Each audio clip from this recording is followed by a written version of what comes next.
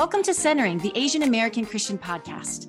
This season, we're discussing how the Bible speaks to Asian American biblical scholars and how the church shapes and informs their scholarship. I'm Jeanette Oak, your host. Thank you so much for joining us.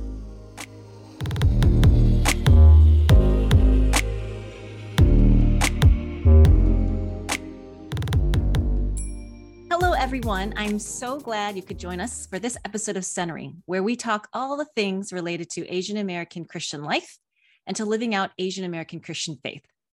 So this season is special to me. It's focused on the theme of biblical scholarship and the church, how biblical scholars are shaped by and do their work for the church. You might have wondered, why do we even need biblical experts? And how does their expertise reach us and impact our understanding of God and the interpretation of the Bible? I could think of no better person to help us broach these questions than Dr. Jordan Ryan. Dr. Ryan is an assistant professor of New Testament at Wheaton College. And he's from Canada. He was born and raised in the multicultural city of Canada, of Toronto. He grew up with parents who worked with the street population, the youth population in the inner city. And so he lived in community with some of the city's most marginalized people. And these experiences have contributed to Jordan's formation and continue to shape his thought and teaching and interest in Jesus's teachings on the kingdom of God and the Gospels. So much of Jordan's research involves the study of early Judaism in the land of Israel, Palestine. He does work situating Jesus and the gospel narratives within the early Jewish context. And one way he does this is by digging. That is through the work of archaeology. And I'm going to ask you more about this in a little bit. Your first book, The Role of the Synagogue in the Aims of Jesus, studied and contextualized Jesus' activities in the synagogue, which is really interesting. And you have a more recent book from 2021, published by T&T Clark, called From the Passion to the Church of the Holy Sepulchre, Memories of Jesus in Place, Pilgrimage, and Early Holy Sites Over the First 3 Centuries. Now that title, that must have been hard to come by. And you offer in that book a study of early church buildings, such as the ways in which traditions about Jesus were commemorated in architectural form. So Jordan has also a growing interest in his teaching and research in urban issues in the ancient world, as well as underrepresented voices in biblical scholarship. So Jordan, it's such an honor and it's wonderful to have you as a guest. Thanks so much for being here. Well, thank you so much for having me. I actually listen to Centering. I love the podcast. So very happy. Yeah, for sure. I've been listening for a while, actually. So I'm really happy to be here. This is the 8th season. So there's whole seven seasons to delve into for those listening for the first time. So I just mentioned your scholarship that involves a lot of archaeology. And I think that's really fascinating. And you've been participating, you've told me, in excavations in Magdala in Israel for like on an annual basis for like many years now. Is it like since 2012 or something like that? Yeah. So I've been digging since 2012. There's a few years where I wasn't there, like 2020, for example. Pretty much no one was there. But yeah, I mean, it's been, I can't remember exactly how many seasons now. I started out at Magdala, which is right on the shores of the Sea of Galilee. And I now am also staff at a place called Tel Shimron. So we're excavating right on the edge of Galilee, just at the north end of the Jezreel Valley. And I'm there like 7 weeks every summer. Long time. You take students, undergrads. Oh, yeah. So this year, I think we had like 20 students or something like that. And boy, is it different teaching in the field than it is in the classroom. We're just constantly in close contact. Grad school prepared me for none of that. It's all, for like just being in and the weather, the heat. Oh yeah. Yeah. It is no joke. Anyone who tells you that Galilee is a dry heat hasn't been to Galilee. It is so humid. But I kind of love it. I don't know. It's a good time. I mean, you've been there many years. And how do the students do? These undergrads digging for the first time, maybe in their life, but digging something that they might not quite grasp the project at hand. Like, is it mind-blowing, life-changing, these archaeological excavations? Yeah, it really seems to be. I won't say that digging is for every single student that we brought, but all of them, I think, come away changed. One thing that I hear from students all the time is that they can't read the Bible the same way after having visited, Israel and Palestine, and especially after having like touched and actually excavated the world of the first century and understanding, what it was like to be Jewish in Galilee firsthand from, the artifacts and the traces that people leave behind in the past. So it's a blast. It's fun to see like the little light go off, right, when they start learning about Jewish life. The other neat thing is that, the New Testament, especially the Gospels, has a lot to say about people who are kind of on the margins of Jewish society. And one of the things that archaeology kind of lets us do is excavate and learn about the lives of people that texts don't talk a lot about. So the New Testament is kind of like a little bit interesting in that it has a lot to say about people who are on the margins, especially people who come from the lower classes, economically speaking. And we get to actually see what their lives were like. Mm-hmm. Because this aspect of their material culture isn't necessarily preserved in a lot of writings, because that is often from the perspective of more the elites in society. Would that be fair to say? Yeah, exactly. And so, I mean, it's people, you have to be literate, you have to have some money to write texts. And so like people who are poor show up in texts sometimes, but it's usually from the perspective of somebody who isn't poor. And so we actually get to see what their lives were really like. We get to understand their experiences. And so that's part of what I really like to do. Part of my work is doing that kind of a thing as we excavate in rural Galilee, basically Nowheresville, in first century Galilee. So do you dig up things like receipts, bank statements, like cookware? Yeah, I wish we had more text. So far, we only have one inscription, and I won't say that much about it, but it is 2 letters and just says "pho." It's like Phi Epsilon, and that's all we've got. And it's on the bottom of somebody's drinking cup. So I'd like to know what that was about. But what we get is, so we get a lot of their cookware. And I mean, food is culture. I think about this all the time. The way that, in my house, we have a really good wok that was important for my wife and I. My wife is the Singaporean Canadian, and I'm half Filipino. And it's interesting, right? There's certain kinds of objects that you need to cook food in a certain way. And so, we see through their cookware what people like to eat, what they could eat, what they could afford. The things that people own tell us a lot about who they are. Material culture is a way that we express ourselves through what we own, what we wear, what we choose to have. Says a lot about who we are. And we see that exactly with first century Galilee, just as we see it in our houses today. Yeah. And it's, we often talked about the context of the biblical text and the context of the reader, but you're really fleshing out, digging out material aspects of the social historical context of the New Testament. And I think that's really fascinating and really important, but often just kind of not part of the church dialogue of how archaeology might inform and illuminate the biblical text and the biblical world. So I'm really glad you're doing that work. And I'm assuming you're going to keep doing it. Oh yeah. I have a blast doing it. It's a lot of fun. It's a lot of work, to be honest. Like it's, sometimes when I'm in the middle of it, I kind of question, like, is this really what I wanted to do with my life? Like, but the reality is that the knowledge is invaluable. And also there's kind of a recovery of a lost past there. And we get to recover history, and not just the history of first century Judaism. We're looking at everything from the Canaanites through to the early Islamic period. So we get to learn all sorts of new stuff about early Islam in the region. That's really interesting too, all the way into the early modern period and, early state of Israel and stuff like that.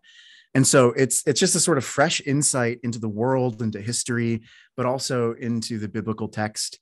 I think that archaeologists have done a bad job, and I'm including myself in this, of showing people why it matters for understanding the world around us. I think we publish a lot of really specialized things, and I really think it's important for us to make that more accessible and to explain to people why this stuff matters. No, that really helps. And, somebody's got to do the dirty work. Oh yeah. Good fun, by the way. Could resist. So talking more about the biblical text, what have you been reading lately that's been exciting you? Yeah, great question. So lately I've been obsessed with Luke 14.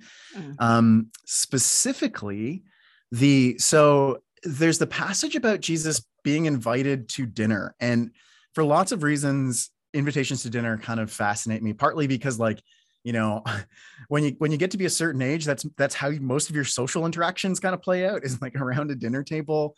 And also, coming from a Filipino Canadian household, like invitations to dinner were kind of like, that's our bread and butter. Yeah. Everything good happens around a table. And so I've been sort of obsessed with this passage, but also because of what Jesus actually says. So specifically, I really like the part of the passage. It's verses 7-13. And so this is where he's talking about guests choosing the places of honor at the banquet that he's at. And he says, when you are invited by someone to a wedding banquet, do not sit down at the place of honor in case someone more distinguished than you has been invited by your host. And the host who invited both of you may come and say to you, give this person your place. And then in disgrace, you would start to take the lowest place. But when you are invited, go and sit down at the lowest place, so that when your host comes, he may say to you, friend, move up higher. Then you will be honored in the presence of all who sit at table with you. For all who exalt themselves will be humbled, and those who humble themselves will be exalted. He also said to the one who had invited him, when you give a luncheon or a dinner, do not invite your friends or your brothers or your relatives or rich neighbors, in case they may invite you in return and you would be repaid. But when you give a banquet, invite the poor, the crippled, the lame, and the blind, and you will be blessed because they cannot repay you, for you will be repaid at the resurrection of the righteous. So that is the passage that has just been on my mind lately, and a few reasons why. One is that, so there's the dinner thing, which I already mentioned, but the thing that really, I think, speaks to me, there's two things in particular. One is this whole idea in verse 11, he says, all who exalt themselves will be humbled, and those who humble themselves will be exalted. It's this whole theme of the reversal of values, which is a big theme in Luke, but also throughout the New Testament. And the reality is that it's such a common theme throughout the New Testament that it almost binds it together.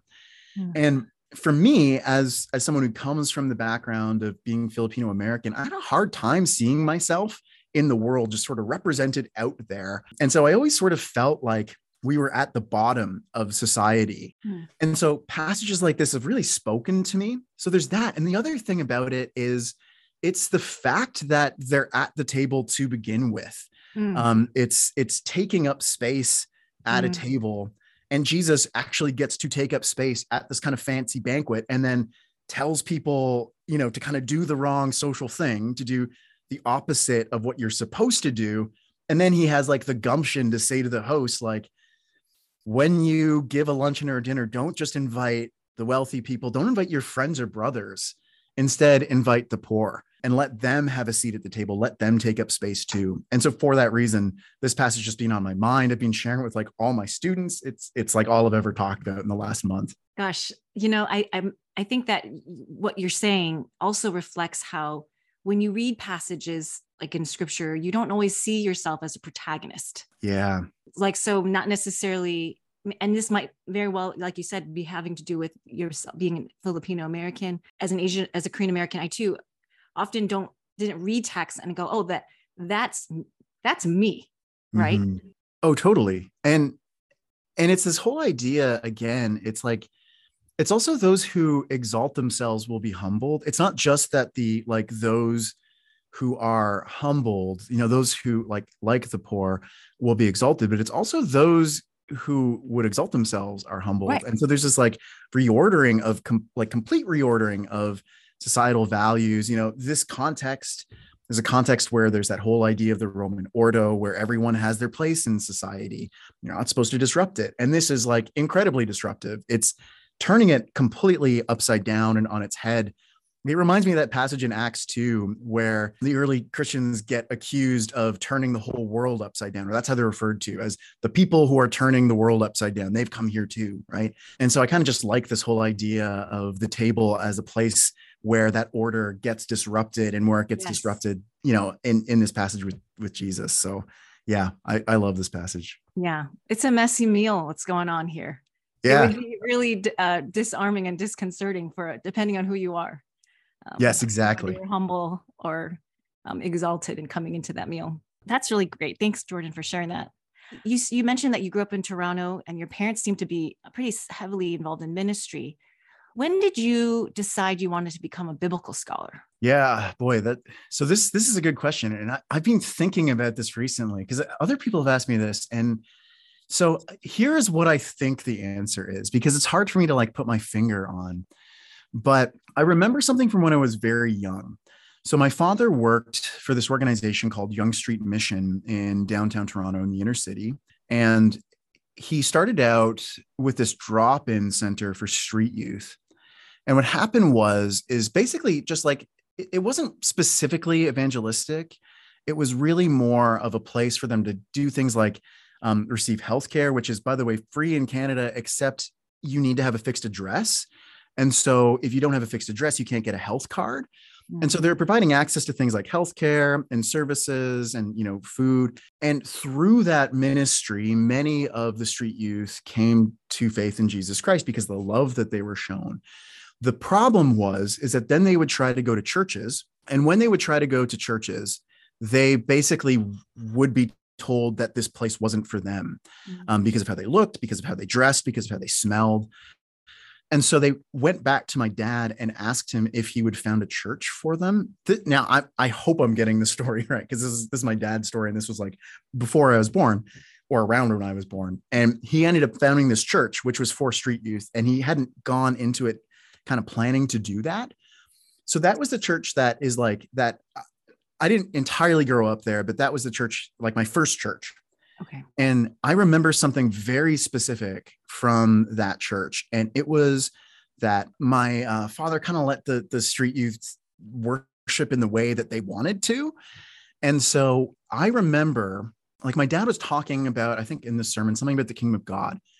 And I remember seeing there was this worship band, kind of like you have in a lot of evangelical churches, but it was, the 80s, and it was street youth. So it sounded more like the Ramones or the Clash than like anything that we would recognize as, Christian contemporary.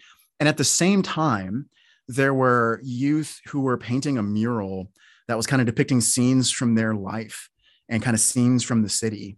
Mm-hmm. And like, even that young, I remember thinking like, oh, this is the kingdom of God. Like, this is what my dad was talking about. And that memory has never left me.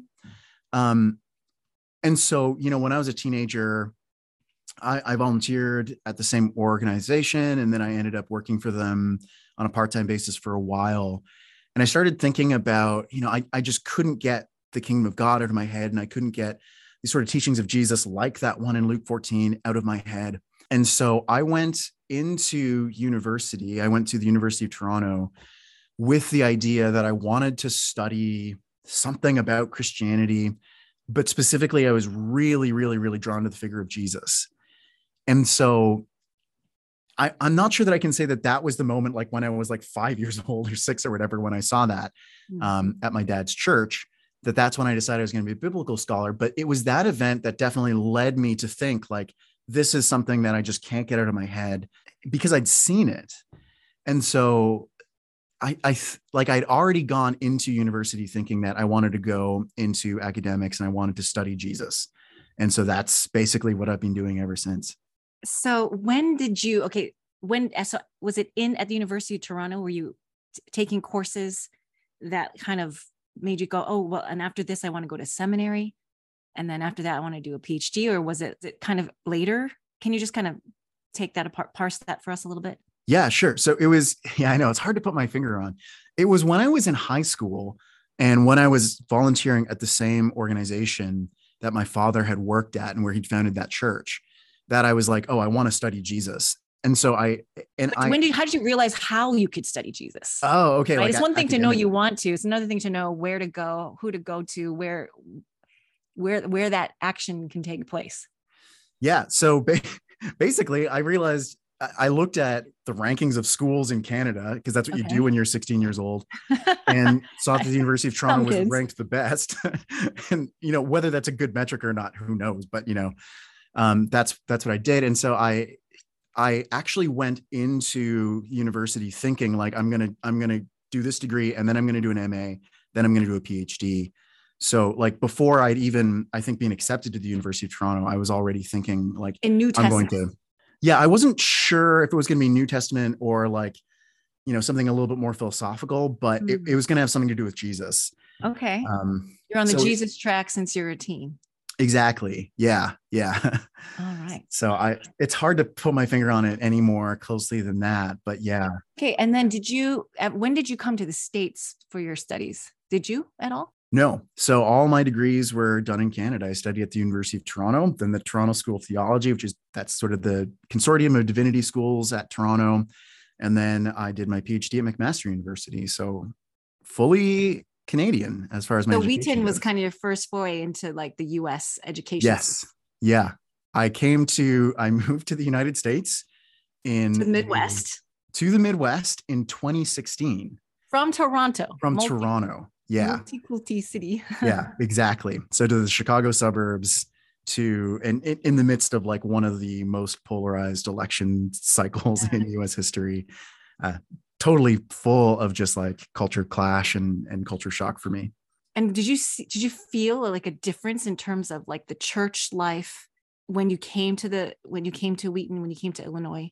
What was it? Was it a kind of a culture shock for you? I mean, you referenced it, but like just in your own family life, did you sense that difference? Yeah, that's a good question. I mean, the culture shock was, so like I had experienced some racism growing up, but what I wasn't prepared for was when I moved to the US within like, I think the first month of me being in the States, I had my first, what I've come to call like drive-by racism, which is literally where, and this has happened to me a number of times, where someone will drive by in a vehicle and they'll shout something racist at me going by. And my first experience of that was within like the first month or two of being in the US. And of all things, and this is where I knew, oh, I'm in a different country, it wasn't anti-Asian racism. The thing they shouted at me was clearly they were misracializing me as Latino. And that was the moment I knew, oh, I'm in another country. I can't remember if I'd started teaching it. I'd moved already to begin teaching. And there was another thing that happened too, which was I was teaching my first day of class, and I taught 2 sections of New Testament, basically the New Testament intro course at Wheaton. And a thing happened at the end of the first class, which was, so I didn't tell any of the students what my ethnic background was. I mentioned that I was from Canada because I had this accent and all that. And so that, you know, they're always interested in that. And it's fun to kind of like make fun of Canada as a Canadian. Right. And, you know, talk about milk and bags or whatever. And I did that. But then after class, a number of students came up to me and asked me what they did, the whole, like, what are you? And I'm mixed, right? I'm half white Newfoundlander Canadian and half Filipino. And so that's like not something you would do typically in Toronto. Like I'm pretty sure it's also rude in the States, but like as a student, I would never have done that to a professor. And I realized, oh, this is a different world.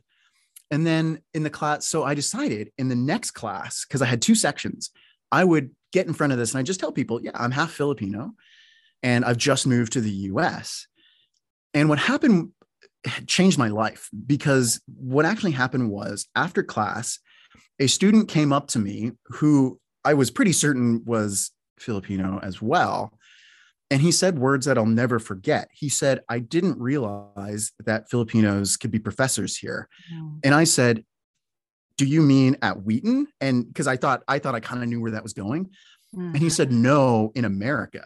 And that just completely changed my life. I knew, yeah, I'm in a different country here. Not that Canada is like better, but those things were just so at the surface of kind of my experience. And that's, you know, very much shaped who I am as a scholar since that day. Wow. And this is within the first 2 months of you entering. Yeah. Oh yeah. The country. Jordan, I'm kind of soaking this in. I'm thinking about like how you're comparing, or you're sharing about your coming to the States, and the difference. One of the differences being it's such a racialized place. Your students cannot help but want to know, where are you from? Where are you really from? What are you really? Exactly. Right? And that question just is pervading their thoughts as you're teaching, and how, and for another student, that who you are, you naming that and their ability to identify with that. It really reveals also this like that class and race, ethnicity intersection, especially for, well, not especially, but Filipino Americans in their country have such a long history and such a actually large population numbers, and yet so underrepresented, not only in the academy, one could say, but also within church leadership, biblical scholarship. And so that question is really powerful and haunting, and it reveals a lot too. It presses on a lot of points. So could you say more about that? Or maybe you've already said what you wanted to say. Yeah, no, I'm happy to speak to that more, because it's like I said, this was kind of a formative thing for me. Since then I realized that I needed to understand what was going on, and I needed to understand myself. Mm. And to be honest, I had a little bit of colonial mentality, as many of us do, in that like I didn't really know what to do with my mixed identity. I didn't know what to do with my Filipino background. And the thing is that I'd always sort of known that there was something about Filipinos and labor, because, I'd always seen people who were from the same ethnic background as me, whether they were mixed or not, they're full Filipino, who were working, in basically like manual labor and in service industry. And I'd always wondered like why that was, and what the history was there. And every now and again, someone would say something to me about that, like how the US was related to the Philippines, about like the Philippines being US Commonwealth or former US territory. But the thing is so like, I didn't know that history, and I didn't know very well that, the United States had invaded the Philippines in 1899, and that there was this massive war that involved, that wasn't popular in the United States. And so there was this specific program to portray Filipinos specifically as an inferior people who needed to be civilized. And so I didn't know any of that. And so I started reading the history, and all of a sudden my experiences started making sense. Growing up, I had never really seen myself reflected in anything. Mm. And this is kind of a sad story, but my sister and I were always looking for like representation, and we could never really find it. And so I remember once one of my older cousins telling my sister and I that the singing voice of Jasmine in Aladdin, right? So Lea Salonga? Like, yeah, exactly. It was Lea Salonga, and that she was Filipina. Yeah. And that was huge for us. The thing is this was before YouTube. And so you couldn't see her. Exactly. So we heard her and knew that the voice was a Filipino voice, but it wasn't until YouTube that, like, in the 2000s. So I grew up, as a child in the 90s. In the 2000s, on YouTube, I remember I searched for Lea Salonga on YouTube to see what she looked like, because we were way too young to see like Miss Saigon and stuff in the 90s. Yeah. And then I saw this video of her singing, like, I think it was Via Dolorosa. And I remember it being this hugely impactful moment to finally see the face behind that voice. And like, that's kind of the level of invisibility that we have. And also that's combined with the fact that there's this phenomenon of Filipinos being exploited in the US for labor, the phenomenon of overseas Filipino workers. And so our context is, I think, very different from a lot of other Asian American contexts because of that. The invisibility, we all experience some invisibility for sure, but it's really acute with Filipino Americans. And when it comes to labor exploitation, I have always felt that we're racialized a little bit differently, whereas I've never really been treated as a model minority. Instead, it really feels like we're treated as like a servant class or a racial underclass.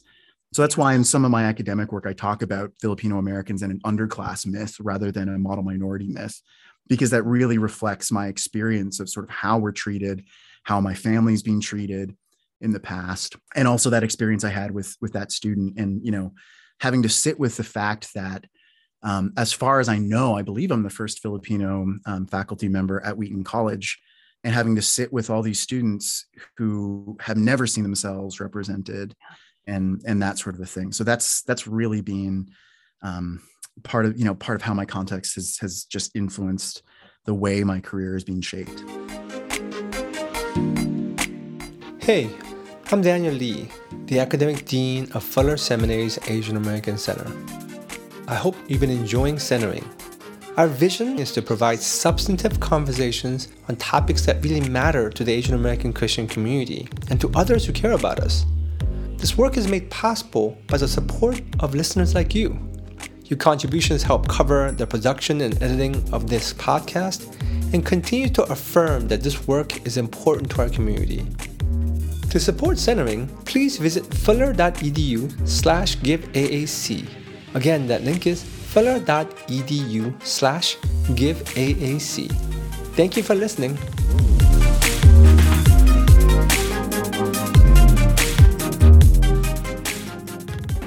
Yeah.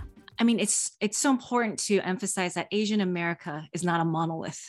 Right. Even though there are some overlapping experiences, there are also various histories, right? And racialization, like experiences of inclusion and exclusion, they're diverse. Mm-hmm. And at some points overlapping. And so I think you're pointing out that importance. And also, I think in Asian American theology and biblical studies, East Asian Americans tend to be more represented in the guild and in churches, their voices, than Southeast Asian, for example, South Asian American voices. And so it's so helpful to think about, well, for you to nuance and to show your discovery into this was also very probably painful at times, I'm assuming. Oh, yeah. Yeah, absolutely. And I'll give you an example of a story. And so, okay, it's important to recognize, first of all, that in the U.S., Filipino Americans are the third largest Asian ethnic group in the U.S. Some sources say second. I think it is probably third. I think Indian Americans are now a bigger group. And we're also, I think, the most statistically Christian. We're about 89 to 90% identify as Christian. And despite that, there are very few biblical scholars of Filipino descent in the U.S. And I've tried to find others, and there's definitely less than 5. I'll put it that way. And that means that the Bible's always being mediated to us by other people. Mm-hmm. And when this became really apparent to me, and also just sort of the need for something for our people became really apparent when I went to Oslo. So I got invited to Oslo, Norway. Yeah, in Norway, exactly. And I did this, I call it my Scandinavian lecture tour, which it wasn't really, but I did a couple of invited lectures That's cool. Yeah, it was a lot of fun at Lund in Sweden and then Oslo in Norway. And so to be clear, that was an awesome experience. And I'm really glad I got to do it. It was right before COVID. And I was kind of wandering the streets of Oslo on my own for a bit. And what happened was, so as I'm going around, I started hearing Tagalog everywhere, which is our language, at least the language of the people of the Manila area and Luzon. And I started seeing there were Filipinos everywhere in Oslo, Norway. And at first, it was kind of this happy discovery because it was like, oh, like it's my people that were here. And then I realized that they were all in what the Philippine government calls elementary occupations, meaning in occupations that are extremely low pay and occupations that don't require training. And it's almost all manual labor. And I also saw a number of them in the service industry as well. And so I kept wandering about and I started paying attention to that. Yeah. And as I was wandering around and seeing what was happening, I saw also how they were being treated and the way that they were literally treated as though they were invisible. No one paid even any attention to them. And I saw the way that they were mistreated, and it just spoke deeply to my heart. And what happened was I had to go back to my hotel room and I just wept bitterly because I realized that my people aren't free. Yeah. And I realized that here I was giving these lectures at these big universities, that I had an opportunity that many other people don't have, that, my mother didn't have, that other members of my own family haven't had. And I realized that meant that because I had these opportunities, that there was some responsibility to think deeply about, why things are the way they are, especially since I realized that this isn't unique to to Oslo, right? I'd seen this in the US and in my home country of Canada too. Yeah. You've talked a lot about your becoming your conscientization to being a Filipino American, your mixed race identity. Mm-hmm. Can you talk about how that impacts the way you interpret the Bible? It impacts your biblical, your scholarship, your teaching, even, and maybe give even a specific example of a text that comes to mind. Yeah. So a whole bunch of ways. In the first place, one of the things that I've noticed is I pay a whole lot of attention to elements of coloniality in the biblical text. So, I recently have written a whole bunch about Acts for the New Testament in color. Mm-hmm. And in doing coming that, out soon, everybody, coming out soon. Yeah, really exciting. And so I was looking at some of those passages and just looking at, the context of Roman coloniality and things like that, and realizing that the story of the early church really does speak deeply to the experience of colonized peoples. More recently, what I've started doing too is reading a lot of theology and biblical studies from the Philippines, mm-hmm. and noticing how specifically suffering is extremely important in Filipino theology and biblical studies, because the theology of struggle, which is specifically like indigenous to the Philippines theological tradition, starts with the idea that Jesus suffered, but that his suffering wasn't passive. It was for the liberation of the world. And so what that means is that his suffering wasn't futile, it was a struggle. And so we actually have a word for that in Tagalog, makibaka, which is, it's the struggle, like it's the Filipino American struggle as well. And so I've been thinking a lot about suffering and struggle in the text, and also about being at the bottom and being treated like an underclass rather than as a model minority. And so that leads me to, I've been thinking a lot lately about 1 Corinthians chapter 1. I just wrote a paper on it for Society of Biblical Literature.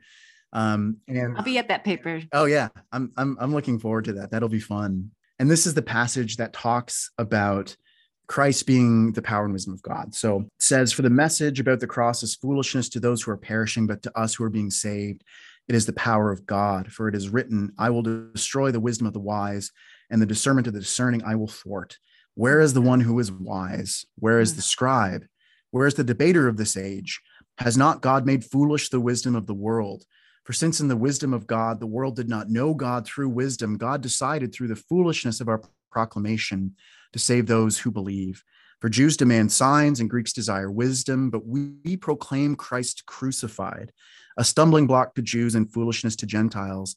But to those who are the called, both Jews and Greeks, Christ the power of God and the wisdom of God. For God's foolishness is wiser than human wisdom, and God's weakness is stronger than human strength. Consider your own call, brothers and sisters. Not many of you were wise by human standards. Not many were powerful. Not many were of noble birth. But God chose what is foolish in the world to shame the wise. God chose what is weak in the world to shame the strong. God chose what is low and despised in the world, things that are not, to reduce to nothing things that are, so that no one might boast in the presence of God. And so this is a passage that just speaks deeply to my context, and looking at it from my context, it names something. And that's the fact that, so the very fact that the cross, which is foolishness, the idea of a crucified Messiah, or even just a crucified king, it's a stumbling block. It's absolutely foolish. It appears weak. And yet, to those who are being saved, there's this understanding and realization that it is in fact the power of God at work in the world. And so we're back at that idea of struggle again, that which the world sees as weak. The suffering ends up being for the liberation, for the freedom of the world, the salvation of the world. And then we get into why that matters for the church, or at least for the Corinthian church, because Paul then goes on to say, not many of you were wise by human standards, not many were powerful. And then he goes on to encourage them by saying, but God chose what is foolish in the world to shame the wise, and what is weak in the world to shame the strong. That which is low and despised, things that are not, reduced to nothing, things that are. And I can't help but see myself reflected in that, in the way that those who are treated like they are nothing. And I used to really like the shaming the strong part, but now since I've been sitting with this passage more, it's this bit about that which is low and despised in the world, things that are not. And for me, as a Filipino American, we don't even see ourselves in a lot of citations in Asian American biblical scholarship. Like I recently read one of the manuals for Asian American biblical scholarship and found two citations of Filipino authors. One was a theologian and the other was a lawyer, and neither were biblical scholars. And so this whole idea of that which is low and despised, something that is not, reducing to nothing things that are, this whole idea of reversal, it comes back to taking our rightful seat at the foot of the table and understanding that in the kingdom of God, there is not just room for us, but also those voices that which has been treated like it's nothing is in fact the power of God at work in the world and all of these things. And so that's where I think our lens starts to become really helpful. Sheesh. Yeah. I'm paying attention. I'm looking at the Greek tame anta. That which is being nothing, basically, right? Yeah, exactly. Yeah. It's so powerful that you notice that, and that language resonates.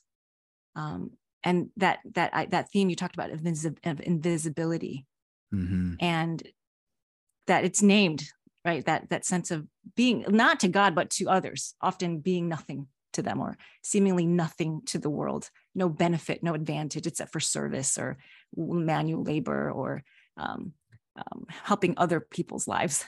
Yeah, exactly. And it's important to name too the fact that like in Asia, our people are often servants in other people's houses in East Asia. That is true.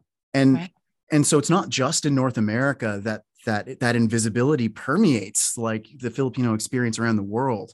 And so the fact that not only does the text name the sort of invisibility being nothing, but also says that God chose that which is nothing. Right. That is really significant because it's empowering, but it's also naming an experience. And I know it's not naming specifically the Filipino experience, but it's that overlap with that experience of those who belong to Paul's Corinthian community, and that overlap with our world that kind of lets us understand that we are something, that we exist. Because growing up, for me, I never saw myself existing, right? We were a disembodied voice behind Aladdin, behind Jasmine. But here we are. Yeah. Amen. As you're sharing, Jordan, and just our own conversations, because we're collaborating and doing some work together, the theme of the kingdom of God, and obviously Jesus, of course, person of Jesus, and you're working the Gospels, but the theme of the kingdom of God comes up a lot for you. Oh yeah. And you can hearing more about your background, hearing more about your experiences, a theme that comes out to me as you're sharing is how for you, the kingdom of God is very fleshy and on the ground. It's very embodied in the people, your people, and in the street kids in Toronto, in the ministry that was and serving those kids who couldn't find a place to go anywhere else. And so when you talk about the kingdom of God and understand and read it in the Gospels, it is very earthy, of the earth. And not to be too much into the pun of the digging and the archaeology, but I also see that connection. Oh, right. That's not an accident. Yeah, that's part of the reality, right? Because archaeology is how I've been able to do history from below. So yeah, the physical material reality of the world of the kingdom of God, that you're literally helping to unearth in your archaeological work, but also flesh out in the way you interpret the gospel text, for example. In this case, Paul, 1 Corinthians. I'm not going to limit you to the Gospels. I wanted to ask like a practical question about how you do stuff. Like, how do you stay passionate about your work, creative in it, balanced and healthy? It's been a busy time. I mean, we're always so jam-packed with to-dos and what we haven't done. At least I feel that way often. And so how do you deal with that? How do you feel like you can thrive in your work as a biblical scholar for the church? I'll just be honest, and I hope that this names something for other people. I've struggled with that, and I still struggle with it. And I feel like struggle's real, brother. Oh, I feel like everyone else has it together, and I don't, kind of a thing.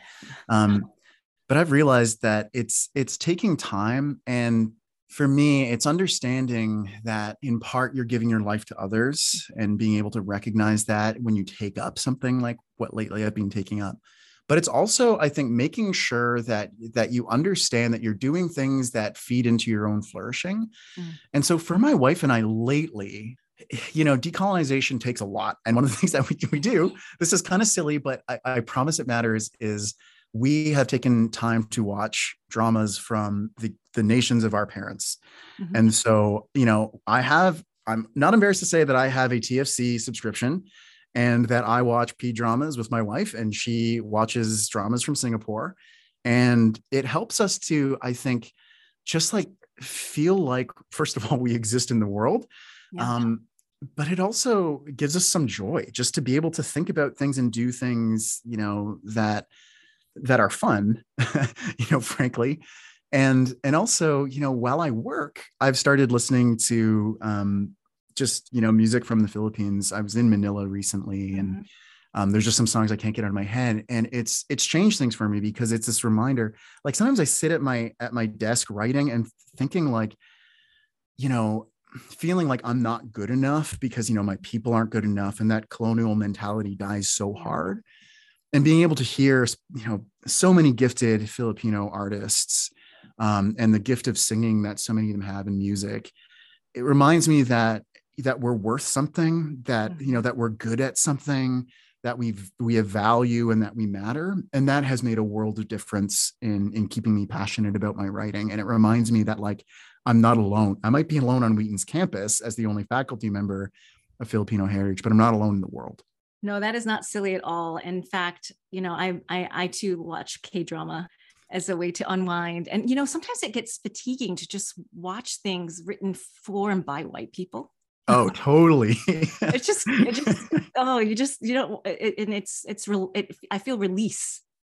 And not because necessarily K-drama reflects my world, but it's a different worldview and an approach to things. I'm not trying to glorify it, and that's problem free, but it is a kind of a way to decolonize the mind. Oh, yeah. Yeah. And Filipinos is full of problematic scenes, and, especially around gender and things like that. But it's a different worldview, and it's a different way of thinking, and a different set of values. And it's also just like seeing people who look like us, right? Like that's part of the thing that really matters. It's true. And, I love watching with my kids. And I asked one of my youngest kid, I go, if you were we like to play this game, like In-N-Out or McDonald's, Yogurtland or Baskin Robbins. And then he'll pick something like which one and I said, K-drama or Marvel? Ooh. And he's like, ooh, that's a hard one. He said that. That's awesome. I couldn't believe it. I couldn't believe he even paused. I love that. Like, oh, yeah. And don't even get me started on BTS.